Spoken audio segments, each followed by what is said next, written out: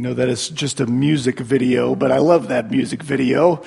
We've shown it before, but it's a song that was written from the perspective of the person whose story I want to tell you this morning.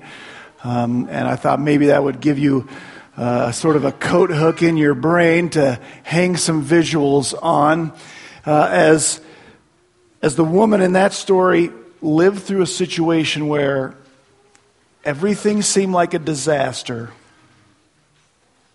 but God had something bigger and better planned. You ever lived through something like that? One of my favorite stories of that in my family. My grandparents, Harold and Iris Maxwell, were married clear back in 1940. Back when the Great Depression had just ended, but out in this part of the world, nobody knew it had ended, right? And they were newlyweds. My granddad was a notoriously picky eater. And my grandma was determined to become the kind of cook that even granddad would approve of. She was a fantastic cook, by the way. Don't tell my mom I said this, but Grandma Maxwell's my favorite cook ever. But that first winter they were married, she was a very inexperienced one.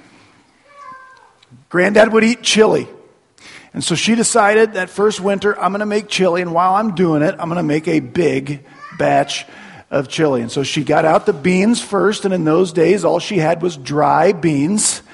And so she poured out enough dry beans that it looked like a lot. But she wanted to make a big batch of chili. And she didn't realize or understand that when you soak dry beans, they expand. And if they're good and dry, they can expand 3 to 5 times their original size. So she started with a bowl of beans, and they expanded their way out of that bowl, and she put them in 2 bowls, and then they expanded their way out of those 2 bowls as well, and there she had 4 bowls of beans. And this is 1940. They were poor by even 1940 standards. There was no such thing as throwing away good food. And so she just decided, and maybe not the best decision of her life, she's just going to make chili around these beans. This is how many beans she has. And so she just kept adding sauce and tomatoes and all this stuff. And in the end, she wound up with a small wash tub of chili. And by the time she had everything open and she had used all these ingredients, she was so embarrassed, but she didn't want to waste it, so she made it. She was embarrassed. My granddad loved to tell this story, by the way. And, there was just 2 of them. They ate what they could. What are they going to do with this?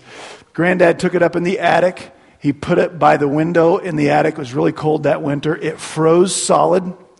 And for the rest of that winter, when they either needed a quick meal or finally had another hankering for chili, my granddad would take the hatchet and go up into the attic and hack off a chili berg and bring this chili cube down and put it in the kitchen. They'd thaw it out and eat chili. They loved it that winter long. They told that story for decades. And what started out seeming like an embarrassing, humiliating disaster for her and a waste of food wound up being something they enjoyed all that winter.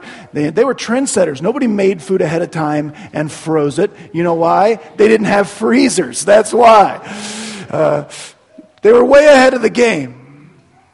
If you pay attention in life, we can figure out how to take lemons and make lemonade sometimes, right? You've heard the story of the guy who invented Post-it notes by accident. Have you heard that? He set out to make a really super strong adhesive, like a super glue type of thing, and he failed. Then somebody figured out, but he had invented this low-tack adhesive that would stay sticky, and you could reposition these little pieces of paper. So it was a failure for him. It wound up being great. How about Play-Doh? Do you know what Play-Doh was invented for? Play-Doh was invented as a wallpaper cleaner. True story. And the company was on the verge of bankruptcy before somebody realized, kids like to play with this stuff. And they remarketed the same wallpaper cleaner in different cans, and it has been being ground into the carpets of moms around the world ever since. That kind of stuff happens all the time. But Isn't it possible, though, if Post-it notes and Play-Doh and my grandmother's chili recipe, stuff that started out as an abysmal failure and a painful situation, if people can figure out how to take a bad situation, a painful situation, a broke situation like that, and people can turn that into something awesome, doesn't it just make sense that if God is God, that when we are going through something way worse, dark, painful, lonely, sad, doesn't it just make sense that God can take situations like that, even though the situation may not be anything we would ever pick or ever desire or look for, that He could take something like that and orchestrate and see and find ways to turn that into something that years later, maybe if it's not even in this lifetime,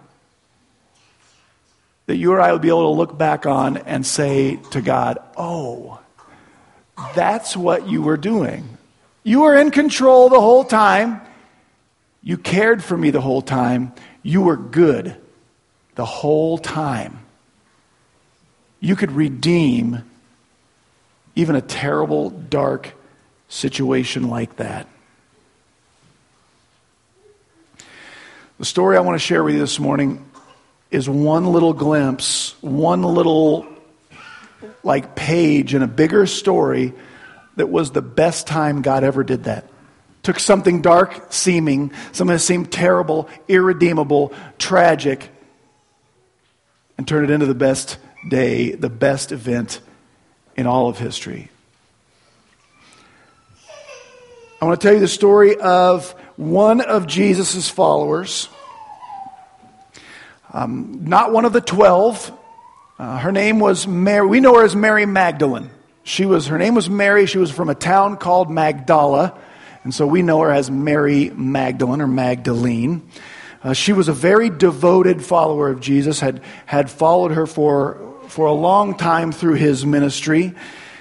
And just like the rest of the disciples, she was shocked and crushed by what happened on Good Friday, by the death, the arrest, the beating, the humiliation of Jesus. Even though Jesus predicted everything that happened to him ahead of time. Multiple occasions in the Gospels we read of Jesus saying to his disciples, all right guys, we're going to go to Jerusalem. My enemies are going to arrest me. They're going to beat the living tar out of me. They're going to humiliate me. I'm going to die, but I'm going to rise again from the dead. He predicted that very clearly. You ever read the Gospels and wonder why you get to Easter Sunday morning and nobody's at the tomb like, here comes the good part, right? He's coming out. There's nobody there waiting on the resurrection. You ever wonder why? Here's why. Because what happened is not what they wanted to happen and not what they planned on happening. The disciples, here's what they wanted. They knew, they became convinced Jesus was the Messiah, which is a king of Israel that was promised in the Old Testament. They wanted him to start his kingdom right then, kick the Romans out, and give them nice, highfalutin jobs in his administration. That's what they wanted. Because that's what they wanted, that's what they expected. And then when what they wanted and what they expected didn't happen, when they saw him get arrested, beaten, crucified, killed, and buried, they had felt like God had abandoned them. That Jesus wasn't as strong as they thought he was.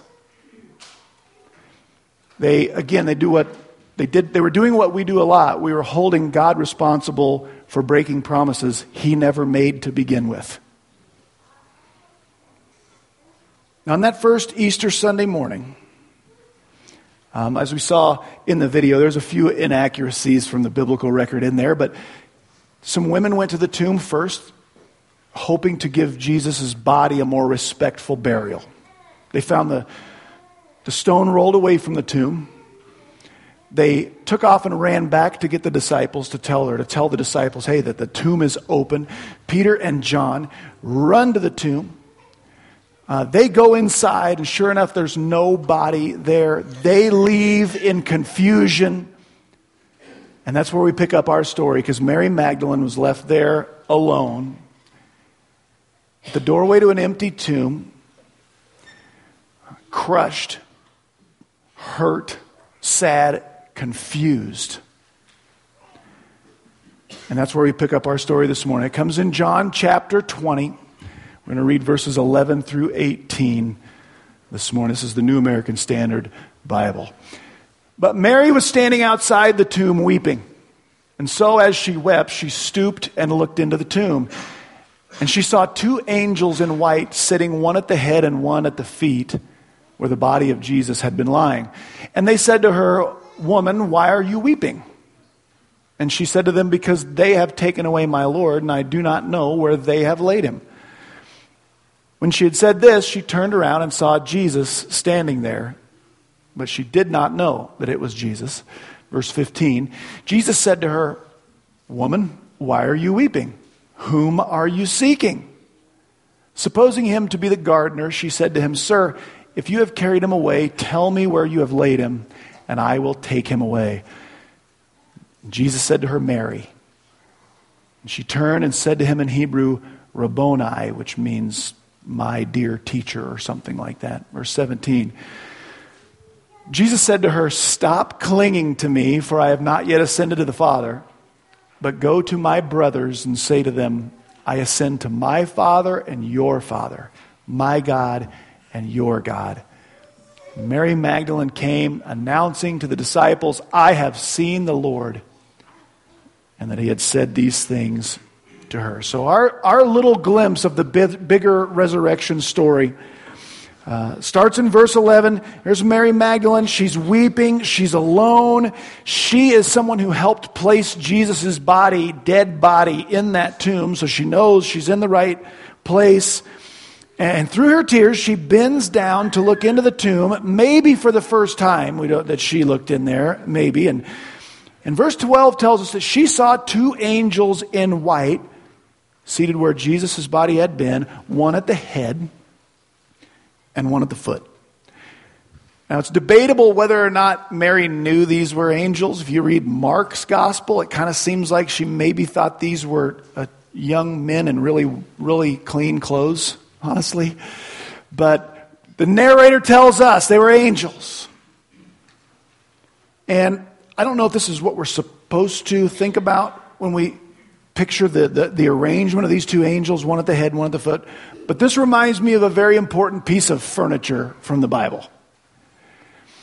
It's called the Ark of the Covenant. You know the Ark of the Covenant because it's what Indiana Jones was looking for in his first movie, right? And the Ark of the Covenant is an Old Testament piece of furniture. It was a traveling, trunk. Inside were the tablets of the Ten Commandments and Aaron's staff and some manna.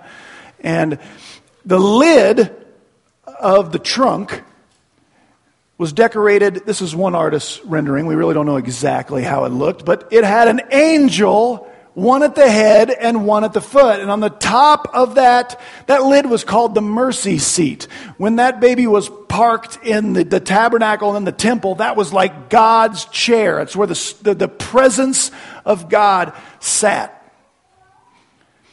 And I don't think it's an accident. I don't know if that's what we're really supposed to think about when we hear of these two angels, one at the head and one at the foot, where Jesus had been sitting. But here's what I do think we are supposed to sort of understand from this scene right here, these two verses.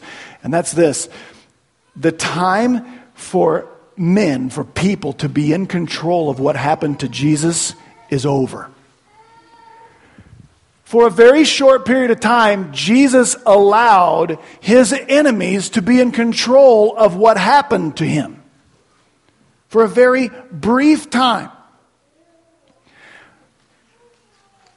But Jesus was allowing it even that whole time. It was for a limited time only that people could control Jesus, and only because he allowed it. We see that Jesus was not a helpless victim. We see that several times in the Gospels. I'll show you two this morning. If you remember the story of Jesus when he was arrested, his friend Judas tells the enemies where Jesus is at, and they come to arrest him, and Peter, because he's Peter, he decides, we're not going down like this, right? And he pulls out, it's called a sword, we would probably call it a dagger, and he starts swinging this thing at the soldiers because he's not going to let them take, you'll never take us alive, copper type of thing, right? And Jesus tells Peter, whoa, whoa, whoa, whoa.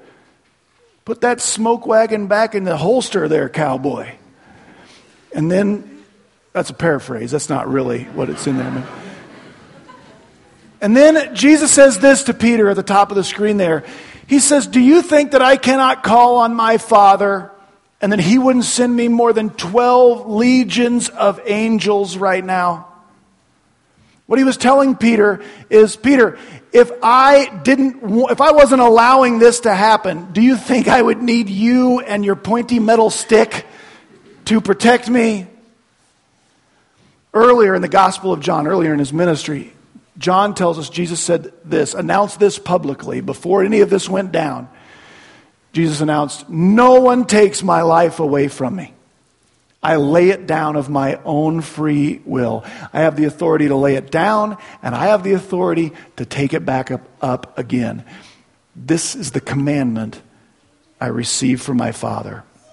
See, Jesus had allowed other people because he knew sin had to be paid for. And either you would have to pay for your sin, or he would have to pay for your sin. He chose, I say this all the time. God was like, somebody had to die. Somebody has to die for your sin. And Jesus said, I choose me. And so Jesus placed himself voluntarily, temporarily, under the authority of people. And his enemies determined what happened to him. And it wasn't pretty. But the angels in that tomb are letting us know as we read this story, the time for people to be in control of Jesus is over. It's over. And so as Mary is bending down, she's still crying, she's looking at these two beings on either side of where Jesus' body had been laying, but is not there anymore. They ask Mary the first of two questions that I think are pretty important still today. The first one, they just ask her, why are you weeping? Woman, why are you weeping? First, I want you to know that the word woman at the beginning of that is a lot more polite in their culture and in that language than it sounds like today. Guys, there is no good way to start a sentence with the word woman and sound polite and gentle. Okay, so don't try this and tell your wife it's in the Bible, right? Woman, where you been? Right? It's in the Bible, I can say that. No, you can't. It's a tender address. Jesus, you remember, he addressed his mama this way one time. But coming from these angels, even though they're being polite, they're being gentle, this is a bit of a rebuke from these angels. They say, why are you crying? The idea being, they see this event from God's perspective. They know this is the greatest day in the history of human beings since the day they were created. Because they understand the death, burial, and resurrection of Christ has done for people something miraculous. It's allowed for their salvation, for the forgiveness of their sins. So they ask her, why are you crying? And we can tell from Mary's response, Mary's got the wrong problem in her mind, and then therefore she's looking for a bad solution because she's identified the wrong problem. Mary says, I think Mary's a little bit incredulous. I think if she really shared her heart, it would go something like this. Why am I crying? What are you, dense? Don't you know what's gone on here since Friday? Here's why I'm crying. The man I thought was Messiah got arrested by his enemies. They treated him bad, bad, bad. They humiliated and beat him. and killed him. And I buried him right here in this tomb. And now, to make matters worse, to throw salt in the wound, they've taken his body away. They separated me from him in life. Now they've separated me from him in death. That's why I'm crying. You notice who Mary thinks is responsible for Jesus being gone. They have taken my Lord away. People are still in control of what happens to Jesus. That's where she's wrong. Because they're powerless before Jesus. The time for people to be in control of Jesus is over. And while Mary is still speaking, I think she becomes aware that someone has come up behind her. And she turns around to find someone she mistakes for the groundskeeper, I want to call him. I know our Bibles say gardener, but she wasn't thinking of somebody who plants flowers or cucumbers or stuff like that. Okay, here's what I think she probably believes. Probably she believes the authorities who hate Jesus so much they wanted to crucify him have found out that she buried him in a rich man's grave and they're not happy about it. She probably thinks they've asked the groundskeeper to come get his body and go throw him in the open pit with the rest of the common criminals' bodies. So Jesus, who she doesn't know is Jesus, asks her, he repeats the angel's question and asks a follow-up question. It goes like this: "Woman, why are you weeping? What's wrong? And then, who are you looking for?" We can think of this question this way: what's the matter? And what is it you are looking for that you think will fix what's the matter? And her answer seems obvious to her. My problem is I can't find the dead body of my friend. You know what would fix it? If you took him away and you would just tell me where his body is, that would fix my problem. My problem is I can't find dead Jesus. The solution would be if you would tell me where to find dead Jesus. That would fix my problem. You know, in Mary we see a pattern that gets repeated over and over in the Gospels. When followers of Jesus meet the risen Jesus, pretty much every time the same thing happens. At first they don't know who they're talking to, who they're looking at. They don't recognize him. Usually. Sometimes we're even told Jesus keeps them from recognizing him for his own reasons. And I don't know why she doesn't recognize him, but she doesn't recognize Jesus. Then, almost always, Jesus does something to make his disciples recognize him. And then they sort of freak out in a positive way. Right? Maybe they call him God, or they jump out of a boat and swim to shore. Or, in Mary's case, Jesus speaks to her. You know, Jesus said in John, "My sheep hear my voice, and they recognize me." That's what happens here. Jesus speaks her name, Mary, and she instantly recognizes Jesus for who he is. She turns around and says this word that doesn't mean anything to us, Rabboni. The reason that one gets transliterated or spelled out like it originally sounds is so the original audience would know is that word. In first century and before, the Jewish world, that was the term for someone's teacher that was so respectful. The Jewish writings tell us nobody could be addressed face to face by that term. Some people were written, if they were a really good, respected teacher, they had that term written about them, but you couldn't say it to their face. Why? I have no idea. That's just the way it was. But this is what Mary says to him. And it's possessive.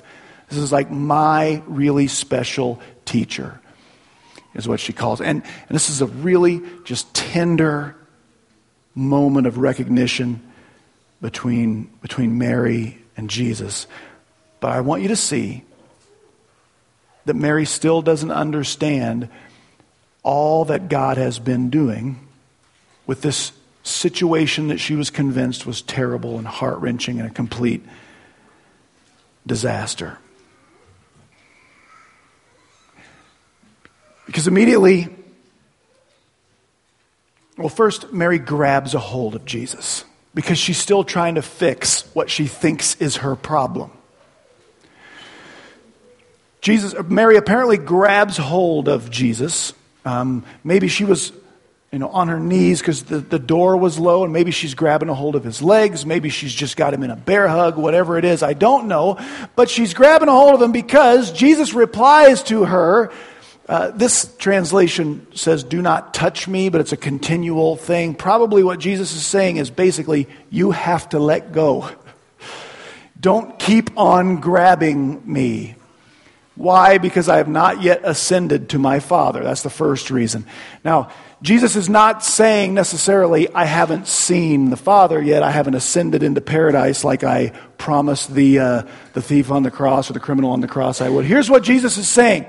You can let go because I'm going to be around for a bit. I am not going to ascend permanently into heaven quite yet. Jesus knows what Mary thinks her real problem is. What's Mary think her real problem is that morning? She's separated physically from Jesus. You see how she's trying to fix what she thinks is her problem? Here's Mary that morning. I let you go once, and I couldn't find you. And now I'm never letting go again. Her problem's been fixed. There really is a God. He really is in control. He saw my problem. I couldn't see and touch Jesus anymore. He's fixed that problem. Hallelujah. The end. Except look what Jesus says immediately to her. You got to let go and go away. He says, I want you to go to my brothers and tell them I'm ascending to my Father and your Father, to my God and your God. There is so much awesome in that verse that I probably should do the whole Easter sermon on that verse. This is a fantastic verse of Scripture. Do you know this is the first time Jesus calls his disciples his bros, his brothers? And he says, and I'm going to my Father who is, guess what now? He's your Father too. You want to know what the cross of Jesus Christ does? It takes people who should be enemies of God, makes them brothers of Jesus Christ and sisters of Jesus Christ, siblings of the Son of God, which makes you a child of the Father. That's what the cross does. Jesus so absorbs the punishment our sins deserve that there's no more enmity between the Father and a person who places their faith in what Jesus did. That there's no more enmity, condemnation, punishment left. And that's when we get to be adopted by the God of the universe. And so Jesus says to Mary while she's holding on to him, he's doing this number probably like come on. Little personal space, Mary. We've talked about this. You have to let go and go away because you have a special message to deliver. But do you see how that's not what Mary wanted that morning? She just wanted to be in physical proximity with Jesus and never have that broken. And Jesus immediately gives her a job she didn't want and basically lets her current problem continue from a different perspective. You are going to be separate from me physically, Mary, but you should have a different perspective of that separation. I'm going to let your problem continue, but I'm going to give you a different perspective because Mary should know her main problem has been solved. Her main problem is separation from God. And because now she can be a sister, a sibling of Jesus Christ, and a daughter of the God of the universe, her ultimate problem has been fixed forever. And that's a message that needs to be shared.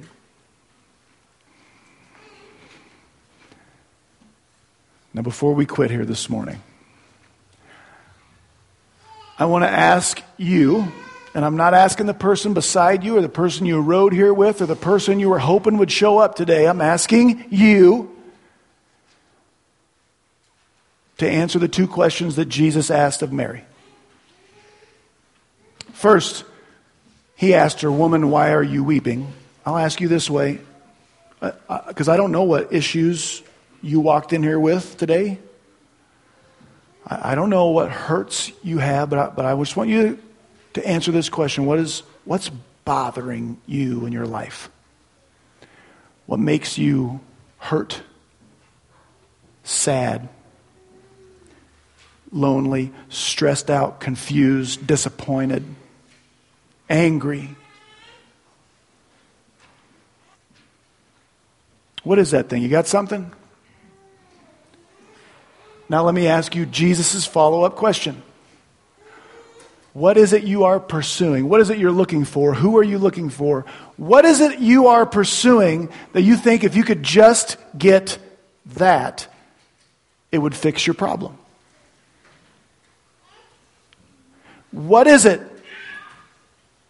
You know what your main problem, what's wrong, what bothers you. What is it that you're chasing that you think would fix that problem? Maybe you pray about this. God, if you would give me this, I wouldn't feel like that. If you would do this for me, I wouldn't have that problem.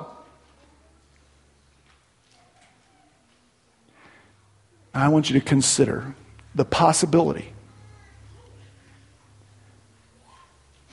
that God could be in control and good and love you more than you could ever know, and have an answer for you like he had for Mary that morning, where he didn't fix the problem she wanted him to fix. She gave him a glimpse that someday it would be fixed, but asked her to continue on in her problem with a different perspective. There's a few things I want you to know this Easter morning. First, I just want you to know Jesus, when he died on the cross, he did that for you to serve the penalty your sins deserved. And he asked if you would believe in him, that you would not know death even though you die. You would have eternal life. It's the gospel. But I also want you to know this. The time for people to be in control of Jesus is still over. The bad guys don't get to control Jesus anymore, but the good guys don't get to control Jesus either. And sometimes we try to treat Jesus like Mary Magdalene treated Jesus. We try to treat God like, if you love me, you'll let me stay right here. You'll do what I want, like Aladdin's lamp. Right? And I tell you my wishes, and if you love me and if you're good, you'll give me, you'll fix this. Listen. That morning at the empty tomb, Mary could not control Jesus. She could all she could do is recognize him for who he was, the risen Savior of the world. And then her only choice was, do I obey him,